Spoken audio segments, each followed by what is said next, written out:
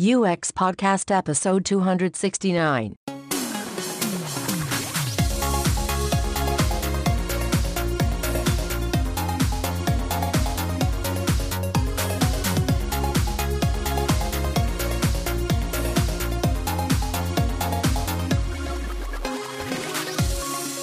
You're listening to UX Podcast, coming to you from Stockholm, Sweden. Helping the UX community explore ideas and share knowledge since 2011. We are your hosts, James Royal Lawson and Pan Expo. With listeners in 199 countries and territories all around the world, from Egypt to Croatia. From time to time, we bring you a repeat show. This is an episode from our extensive back catalogue, resurfacing some of the ideas and thoughts from the past that we believe are still relevant and well worth revisiting. And today we are bringing you our conversation with Amber Case from the UXLX conference in 2016. Amber is a cyborg anthropologist and UX designer. We chat about the ideas expressed in Amber's popular TED Talk, We Are All Cyborgs Now, before turning our attention to the notion of calm technology.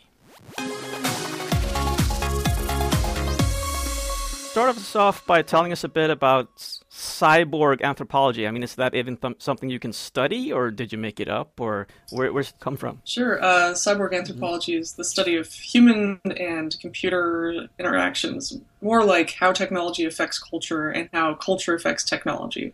So if you look back in time, you have tools as an extension of the fist, or an extension of your arm, or a knife as an extension of your teeth, and those are real physical extensions of the self. And then we started to get into cave painting and writing, and those became more mental extensions of the self. And the thing that I study is the kind of transitory stage that we're in, where the extension of our physical self is pretty stable. Right? You have, a knife that pretty much stays the same size and shape depending on the use. You have a hammer as an extension of the fist. It's really the same shape, the same tool for millions of years. But when you look at a phone, or you look at a computer, it's inherently unstable. Like the large computers in the past that were the size of a gymnasium, and now we have the same computing power in our hand, and now we can go mobile anywhere with it. So it's really about how these things change and how they've changed so quickly that they've become absorbed into our culture and we can't notice them as much. Because a traditional anthropologist goes out into another country and says, how interesting all these different people are. Look at their tools, look at their kinship relations, look at how their culture works, how strange they are. We usually go to another country or, to a quote unquote first world country and say, oh, wow, we're so different from them. And these are the people we study. And with cyborg anthropology, I really just wanted to say, no, we're just as strange as anybody else. Why don't we turn the anthropological lens on ourselves and technology and start to understand how the technology is affecting us? And this is a subsection of the anthropology of science that came out in 1993. And the whole idea was that we should treat the objects in our lives like a traditional anthropologist would, but we should treat these kind of techno-social devices that we have as interactions with our culture in the same way. So we kind of have this actor network theory from anthropologist Bruno Latour, which talks about, it's this human-computer interaction, but those computers are actually actors in our life in some ways just as much as humans. And at this point, we wake up and we look at our phones sometimes before we do our partners, right? And so what does that mean when we've evolved to have our stomachs be full when we eat too much food, but our brains don't get too full when we use a computer? We don't have those cutoff points. And what does it mean to be addicted to technology? Technology itself is neutral unless acted upon by humans. Where did technology come from? There's all sorts of interesting things to think about. And what I usually tell people is that we're all cyborgs because we all have some sort of thing that we attach to ourselves in order to either adapt to a new environment or to get a new sense. In this case, you connect to the internet and you have a sense of all over the world, and you can meet people on the inside instead of just the outside. And that's really interesting. But I think there's this big idea that, cyborgs are, RoboCop or Terminator, when in reality the word cyborg came from a 1960 paper on space travel, in which humans would attach exogenous components to themselves to adapt to new environments. basically humans aren't supposed to go anywhere. We're these weird fleshy creatures, and we attach exoskeletons to ourselves to one day go undersea diving, where we can breathe underwater, and the next day maybe we go to space, or the next day we go to the Alps. And unlike other creatures, many creatures attach things to themselves. The rate at which we attach external appendages is ridiculous. We have so many created objects, and so the idea is that technology evolves us, and we evolve technology, and we've been symbiotic since we first used things outside of ourselves. And so a lot of us are kind of low-tech cyborgs in that we have things attached to ourselves sometimes, and sometimes we don't. But in reality, when people say, oh, I'm not good at technology, I say, well, the new technology that you're not good at, it's really not good at you. We haven't made things that are great for humans yet, in terms of the newest technology. But if you look at old technology, you see these hand axes that are perfectly shaped to somebody's hand. You see lawn mowers, and you see dishwashers, and someone says, well, I'm really not into technology. And I go through and I list every single thing they've used during the day, and I say, yes, you are. These are just things you're accustomed to. They're like the air you breathe. You no longer use them. And so when technology absorbs into our society, and in a way that we don't notice it, like electricity, in a way that we only notice it when it doesn't exist anymore, when it fails. That's kind of this mature state of that technology. It becomes invisible. And that's why I was really interested in writing this book on calm technology, to kind of calm our modern technology that people are annoyed with, that beeps and buzzes at us all the time, into something that's similarly reliable as electricity. And reliable is some of the things that we use every day that we don't notice anymore. Yeah, I was thinking that. So, with as a cyborgs now, and if the screen, you could say that was maybe the like a first iteration of a cybernetic interface for us. Then it's actually a much later stage cybernetic interface, if you think about it. Oh, okay. If cyborgs are just something you attach things to adapt to new environments, then fire is kind of a cyborgian attachment, and really like a hammer and a knife are the cyborg attachments, because you attach them to yourself for a bit of time in order to get a task done, and then you switch it out for another thing. And unlike a saber-toothed tiger who has the knife in their mouth that they've evolved with, we can just fit a new one onto our hand if it breaks. And so we have this kind of external evolution that we can do outside of ourselves. I think the screens are a nicely evolved version of a cave wall or a scroll, because we're still scrolling like we did with the original scrolls, but we just have a faster rate that we can see data. There were old networks of letters in the 16 and 1700s for all these scientists. They would write, and I just kind of call that, here's an early internet, right? The transfer rate's like 2 bytes a week, right? It's really slow, but the information is transferred. So what we've seen is, we developed these communication tools and written language, and all these cave wall paintings and these letters and these scrolls, but the rate in which we could exchange them was very slow. You can kind of think of like early communication like smoke signals. That's a pretty fast, low resolution internet, right? You can see a smoke signal that gives you a message, and now you know what to do based on that message. It's this kind of early Morse code. And so now we have a higher resolution of communication that's much faster, that spans the entire world. And so we can kind of have these micro singularity moments where, say, Michael Jackson dies and everybody knows around the same time, and everybody listens to the music. Or we have an earthquake whose communication happens faster than the earthquake takes to get to other sections of the city that it's affecting. We get this very fast communication that's much, much higher resolution. We have images and photos. We can see what somebody else has seen on the other side of the world. But in reality, it's all an extension of how we've existed as early humans, and calling attention to it and saying, hey, this is a thing, and let's study it as cyborgs, is kind of a transitory phase in terms of anthropology. Eventually that will just become all anthropology as well. But because we've absorbed these technologies into our daily life so much that we don't notice them anymore. And we wake up with our phones, we use our computers every day, and we don't really think necessarily about how it's affecting us because we're in the flow. I think it's important to kind of separate that and say, hey, let's look at this. And instead of doing traditional anthropology, we turn the lens on ourselves and do anthropology on our own everyday lives. You've described it as, because now you're talking about exoskeletons and extending ourselves with tools, but you've called this phenomenon of cyborg also as that we're extending our mental self and not just the physical self. Is that something that is different now in the information age, or is that also something that's been going on? That's also something that's been going on. The minute we took our communication and we put it onto a cave wall, or we took a stick and drew it in the sand, or we sent it to somebody else, early communication, right? And I think that... Also, sorry. Oh, go ahead. No, go on. I was just thinking about what you said about the network of scientists sharing letters. And also, you've got shared knowledge then. That by sending a letter to someone else, then you've made a backup of your knowledge. So you've increased redundancy. So back then the redundancy was kind of really slow. You 2 bytes a week or something.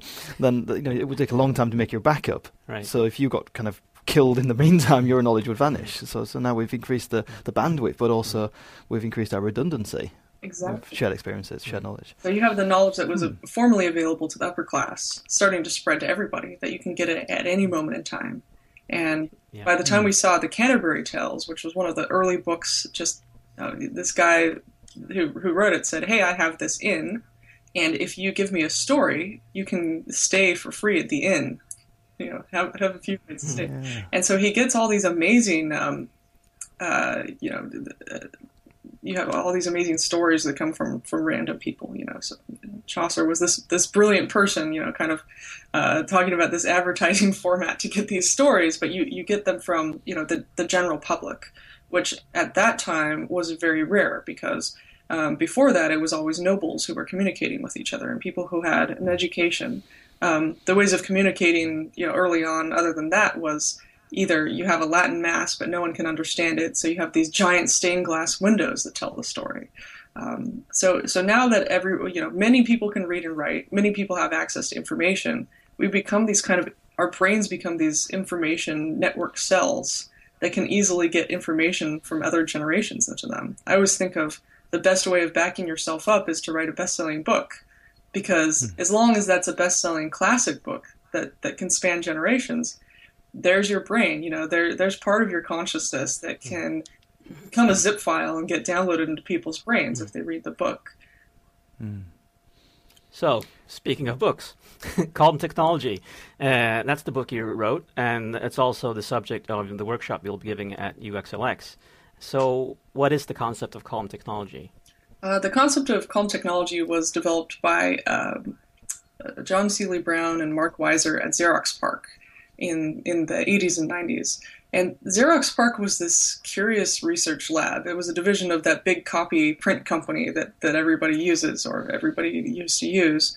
And they had this R&D lab that didn't necessarily have to make money, but a lot of things were developed there. People who worked there created Interpress, and then they created Adobe systems out of that. You had people who invented lots of different languages out of there, like you had Alan Kay, who was part of it, who did Smalltalk. You had the graphic user interface come out of there that was improved upon by Steve Jobs and Bill Gates. You had so many amazing things come out of this place. And it was this space where you didn't have to think the same as everybody else. They had anthropologists and technologists in there. The ideas were flowing so quickly that as an engineer, you'd go up to the whiteboard and you try to write something, and then somebody else would interrupt you immediately and say, oh, I also have an idea how to extend that. And so the idea was, oh no, we need to slow down the rate of information here. So they put beanbag chairs in a lot of these spaces so that if you had an idea and somebody tried to interrupt you, it would take them a long time to get out of the beanbag chair, and by the time they got out, they actually have the information done on the board, and then they could add their piece. So there were all these ideas about information, just the way that they thought about friction and flow and time and communication was very clever and very unique. So when I was doing my thesis on cell phones and their technosocial sites of engagement when I was in college, I found them, and I actually found them around 2006. I found this paper called "The World Is Not a Desktop" by Mark Weiser. And Mark Weiser passed away from cancer, and I was really upset at the time because here's somebody who said, one day we're going to have all of these little tiny things. He called the future a world of pads, tabs, and boards before any of this stuff existed. And he said, once we have these things in our worlds, the scarcest resource in the 21st century is not going to be technology. It's going to be attention. How do we manage that? How do we make sure that we're not run over by all this technology and get to live our lives as humans and really amplify the human experience with our technology? He said that we need smarter people, not machines, and that the idea of intelligent technology is a misnomer. Technology should inform us so that we can make our best decisions, but it shouldn't do all the decision-making for us. And he's also known as the father of ubiquitous computing, which some of us now know as the Internet of Things.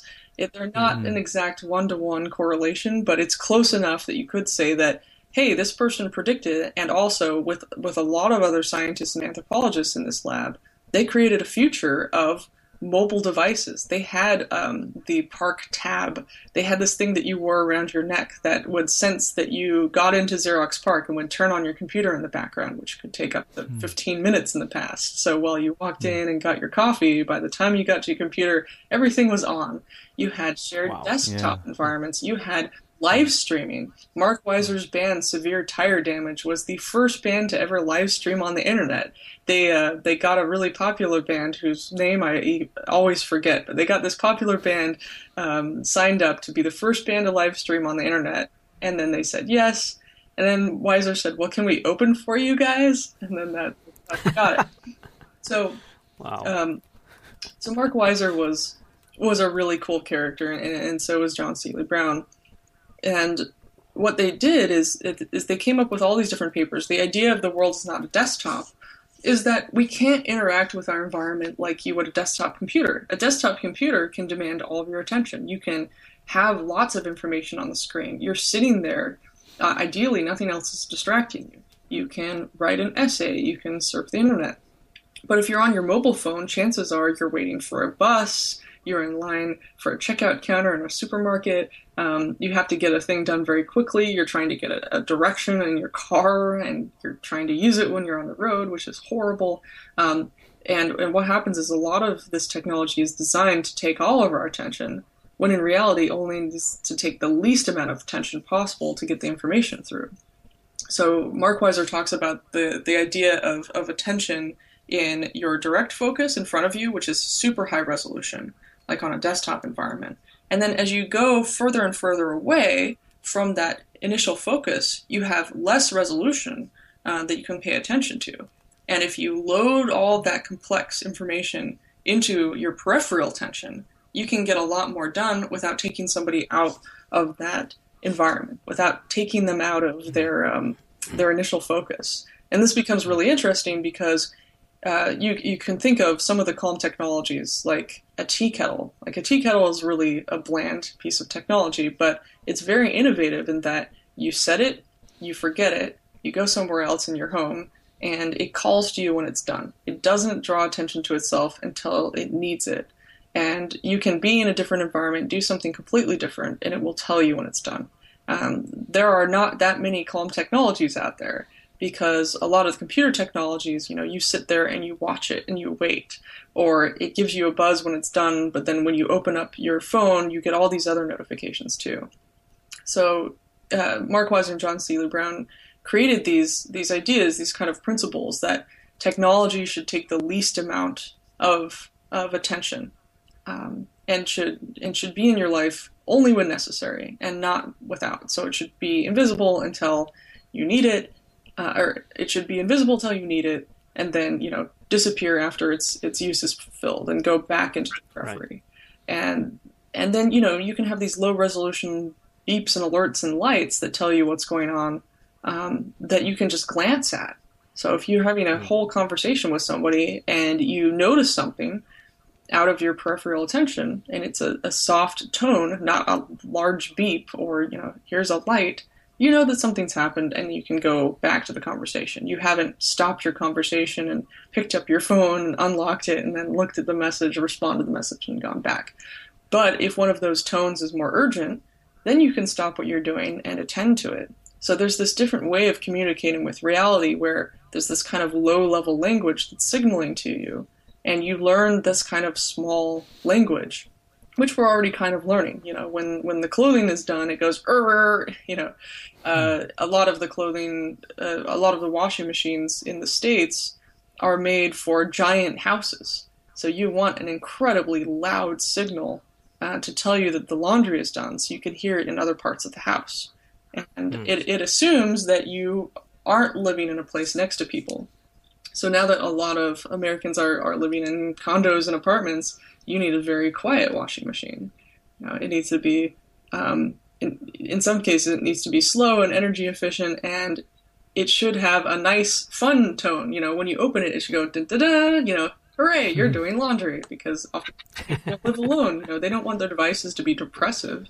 They want their devices to be excited. So, da-da-da, and then I have a washing machine that sings when it's done. It goes dun dun dun dun dun dun dun. It's from South Korea, so I got really excited. What country do I want to buy my machine from? What personality do I want with my machine? And so I tried them all out and looked at the reviews online. And instead of the I got this d d d d d, and here's all the options. And it's really well done. They should list that in the specifications of the washing machine. It's like instead of just an energy rating, there should be a happiness rating. Yes, exactly. Cheerfulness of your machine. And a Roomba vacuum cleaner does the same thing, right? If it gets stuck, it goes dun dun, and it kind of asks for your help. It doesn't just eat everything in sight, like a regular vacuum cleaner. And then if it's clean, it finds its way back to its dock and goes dee dee dee dee. I did the thing, Right. which really helps. You kind of have this this character that's uplifting, and because it's not doing your task for you, you can help the robot. I think what people find endearing about the Roomba robot is that it asks for your help, and sometimes you need to clean it, but it shows you with either a tone or a light at the same time, and it changes color. So you can kind of tell what you need to do without it saying something with a regular human voice, like, "Excuse me, I need cleaning right now," which would be absolutely obnoxious. But yeah, I understood you're not so impressed by digital speech, are you? no. But also you've touched upon something now, is that, all of these devices now, if they're all signaling something to me, how am I supposed to make sure that they don't talk on top of each other? I was just thinking the same thing, that kind of... all these devices talking to me all the time. To stop you from drowning, because think about, it works on an individual basis, like when you've got a kettle or a vacuum cleaner. Yeah. But when you're in this home where everything is singing to you, and the Roomba is more cocky than the kettle and wants to say more than the kettle does. Yeah. So how do all these things have? How do you cope with the challenge of context for these things, that they all understand when there's too much going on, and you need to be calmer. They all need to calm down. Well, that's a great question. I mean, one of the principles of calm technology is that technology can communicate but doesn't need to speak. So whenever necessary, don't make it speak in a human language. Make it speak in status indicators like lights or buzzes. I always think of birds, right? You have all these different birds, and no matter what, over a really noisy environment, they have different frequencies, like a radio would have frequencies. One finch bird has... I'm listening to the birds outside my window right now. There's some finches out there, and sometimes there's hummingbirds, and sometimes there's blackbirds, and sometimes there's crows. There's all these different types of creatures out there, and they have their frequencies. And if you record some bird noises and play it back to the birds, they will get... You're like, what are you doing? They'll it's like playing back a human voice to humans. And I think it's really important to notice when you're outside all of the different signals and sounds that are going on. These birds still can communicate with each other no matter what. And they can communicate across long distances. You have the same with whales and dolphins. You have echolocation. You have bats. You have all these different methods of communication that aren't necessarily, they're not on the same frequency. And I think it's the same thing. There should be kind of frequencies and unique tones for each device that are sonically tuned so that they can be heard above other information sources that aren't the same. And I think of a lot of device manufacturers, for a lot of device manufacturers, sound is often an afterthought or something that's tacked on at the end. You either get the default circuit board sound, which is jarring and horrible, or you get some really tacky human voice design sound that, especially if you do it in American English, you're going to have to translate it to like all these different languages to make it work around the world, which I find really stupid. You know, you don't need to do all those things. So setting some unique tone to your device, having a sound engineer, a sound designer come in and do this thing is incredibly important. And, you know, I'm thinking of writing an entire new book about just the sound design, because it's the thing that's really going to help. You know, if it's a personal device, like an insulin pump, you don't want a sound on it. You want a buzz because it's close to you. I had an employee who got an insulin pump, and I was sitting across from him one day, and I heard a beep, and I said, "Your insulin pump is beeping," and he said, "Yes, it's incredibly embarrassing because it's this." I mean, it was a small tone, but in a quiet room you can hear it, and of course he can hear it. But he's not going to be able to hear it in a loud club. And if he's in a movie theater, it's going to beep and embarrass him, right? Like, no one wants to be beeping, you know? You need to be able to turn that off. So instead, having an insulin pump that buzzes to let you know, you're always going to be able to feel that because it's a personal tone. So it's all about adjusting the tone and the notification to the context. You know, a buzz is going to work. You know, a tone might not work in all situations. A tone might work in your house, you know, but what happens if you're playing really loud music? Well, then a light's going to work, right? Like that, like if you look at some of this modern technology, the heat light on a stove is really straightforward. It says the surface is hot. You know, you don't have a gas burning stove and you have a coil stove. You need to know whether the surface is hot, even though, you know, the nichrome wire, that whatever that wire is no longer lit up, it's still hot. And so that little light, you can be blasting any sort of metal music you want, but you can still understand it. So it's really contextual. I think one of the best examples is the smoke detectors. Smoke detectors should have different sensors based on what room they're in. If you have one for your bedroom, it should be incredibly sensitive because you want to be able to wake up in the middle of the night, you know. But in a kitchen, it should be turned down quite a bit because chances are you're going to make something accidentally that smokes things up. And what people are more embarrassed about when they're cooking is not if they fail, but if the fire alarm goes off, because everybody can hear it, especially in an apartment building. And one of the things that was done for fire detectors is they found that people were just taking the batteries out and leaving them out because it was so hard to actually reach the fire detector and turn off the button. So they made a new type of fire detector that just had this giant button on it that you could hit with a broomstick, you know? So you can go, shut up. shut up. Just bang it, yeah. You can save yourself the embarrassment. So I'm assuming these are all examples of things that people will learn in your workshop. Absolutely. I'll take people through the principles, and I'll take people through the status indicators and a bunch of examples, and then I have exercises in the back that I'm going to take people through, which, you know, one of the exercises will be, design the most complicated, infuriating piece of technology you can. Ooh, I like that. Okay, yeah. So at a workshop in Costa Rica, we had like just horrifying technology, like smart underwear that connects to Twitter and tweets out every time you start, and then send you notifications about gastrointestinal issues. Okay, so there was that. There was also a smart fridge that put you on a diet plan, and once you had increased the amount of food, or once you had used the amount of food that you could for that week, then the fridge would kind of lock down. So you got these big issues. Where if you wanted to add another person to your fridge plan, you'd have to call somebody up, and within 2 weeks they might show up. And, of course it's impossible, because if you have like diabetes or you have an emergency, you need to get into the fridge. So the next exercise after that, as I said, you have to stick with your horribly complicated device, and now you have to calm the device down. Yeah. And so it was a design example of, hey, most people in this room are not going to have the privilege of designing something from scratch. And even if you do, you need to understand how it exists in the environment and be annoyed with something first and be sensitive to that. And then once you're designing something in a calm way, you're usually redesigning something that exists and just doing the minimum amount of design work to get something useful again, because all the usefulness is there. And so people would just like hem and haw and get upset. They'd be like, oh no, we have to deal with this. And I was like, yeah, this is just like what it's going to be like in the world of, Samsung designs a smart fridge and it fails horribly. And then you come in and you're trying to help out the design.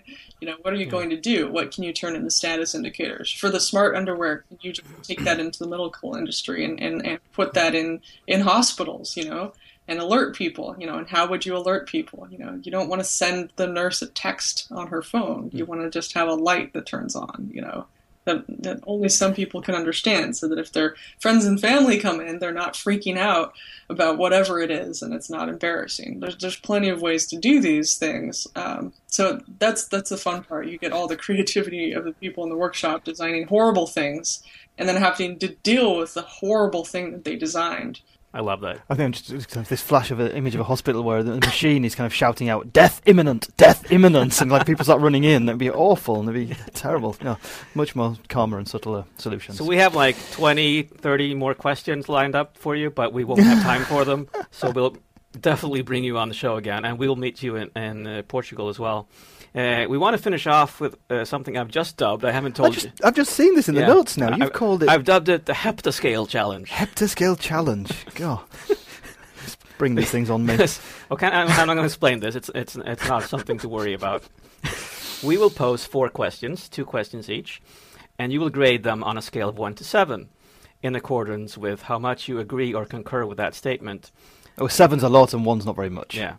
So understanding the questions will not be hard, but you may not comment or explain your answer until all the 4 questions have been asked. And then after that, you may, if you want, pick one of the questions to further explain your answer. There we go. You go first then. I can go first. Yeah. On a scale of 1 to 7, how good are you at backing up your online data? 7. Ooh. Yeah, okay. So, on a scale of 1 to 7, how good are you at snowboarding? 4. On a scale of 1 to 7, how happy are you with your second self, also known as your digital self? 6. And my second one. On a scale of 1 to 7, how calm are the notifications that you receive? 4. So, excellent. Any one of those 4 you'd like to quickly elaborate on? Sure. The one where I answered 7, which is how good are you at backing up your data? Yeah. Yeah. Good. That's the one I wanted to know more about. Yeah, that's a very confident answer. I was always obsessed with backing things up, starting when I was little. So I've had journals and notebooks since the age of 4. I started doing analog recording on a tape recorder at age 6 as a way of making a time machine for my future self to go back in time and experience what it was like to be a kid again. I did that from age 6 to 12. And then I got a recorder, a video recorder. So then I recorded video, and I still recorded audio. And I had journals every day, and I always stored them in the lowest resolution formats, like text files, that aren't going to corrupt across spaces. Then I had floppy disk drives and all sorts of things that I kept backing things up. I sent them online. I have an old Hotmail account with backups of everything, too. And I just thought I was being really messy. But it turns out that I have never lost a hard drive, except once, and I backed everything up, and I had printed versions of all the stories that I was writing, and I just found all the files stored somewhere else. Even the one spindle of CDs that I lost, somebody found it, and they said, "Hi, I have a bunch of CDs. Can I send them to you in Boston?" I said, "How did they get to Boston?" Like. There's a whole invisible story there. That's fantastic. So I've got multiple backups of everything online, and I have audio backups and video backups, and the idea is to take so many backups that if 2 or 3 of them fail, I've still got some redundancy. I was raised by engineers, so my dad always told me about redundancy and how you back things up. Wow.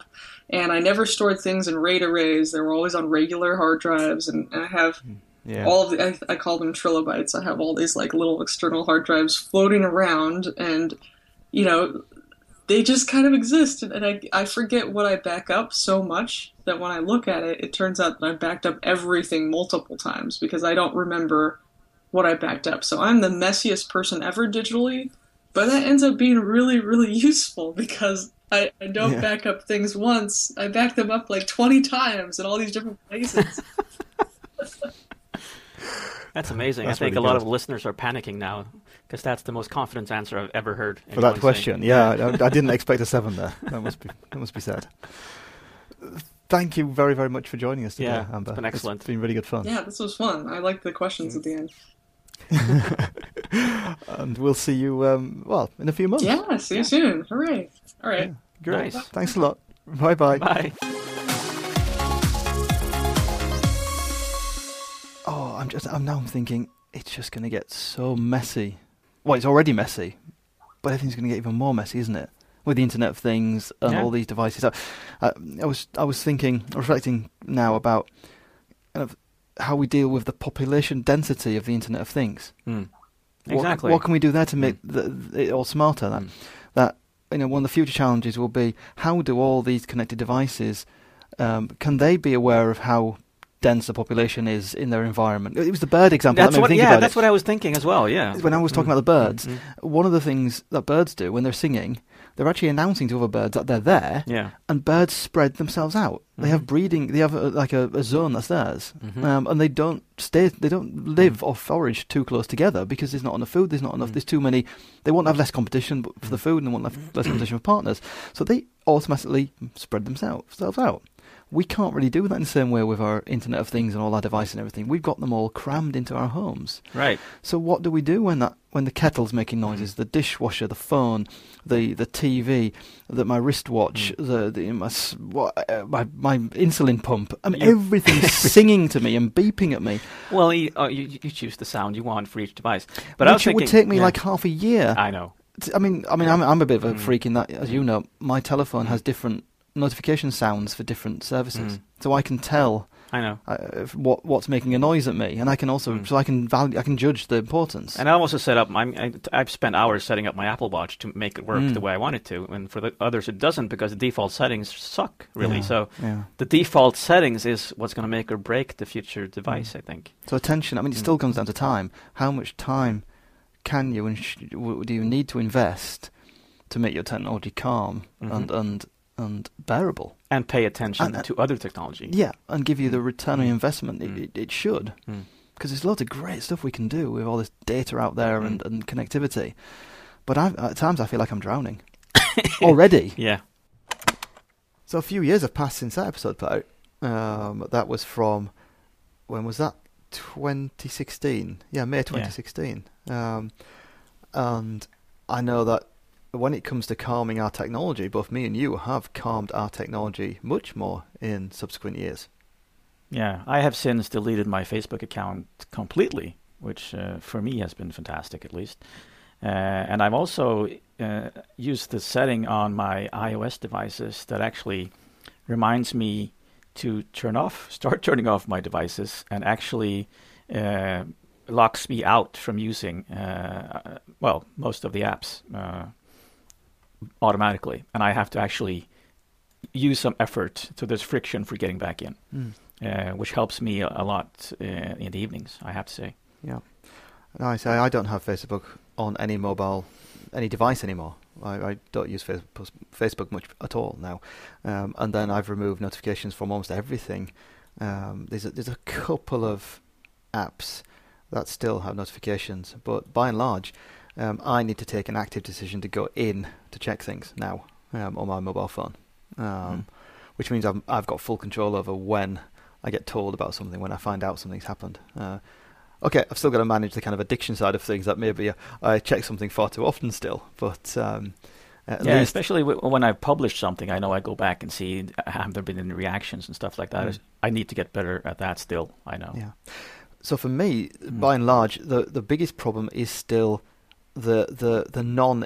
So not my phone or tablet, or my wristwatch, or whatever. My biggest problem now is still the other stuff.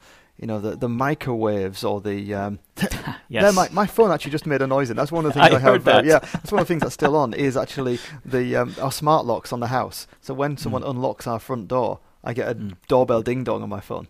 But no, so it's microwaves, dishwashers, those kind of things. Those are still the worst things for me. That there's so little control over what they do and how they do it. It's just they're just brutal.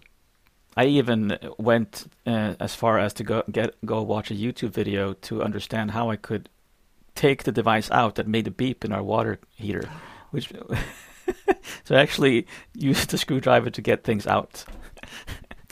There's a YouTube video for everything. Yeah.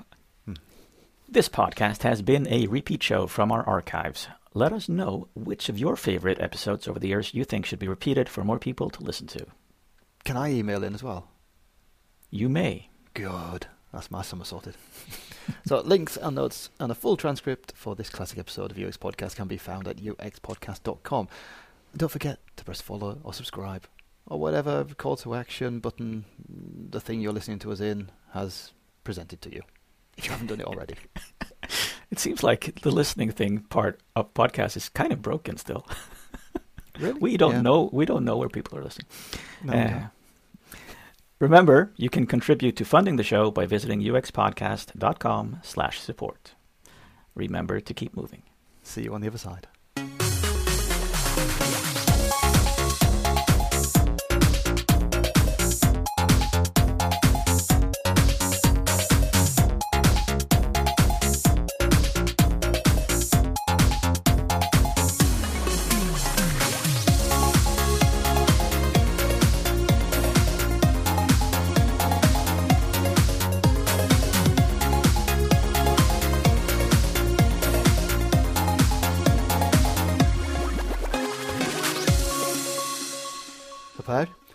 What do you get when you teach an Android grammar?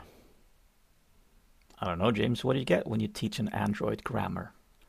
A droid.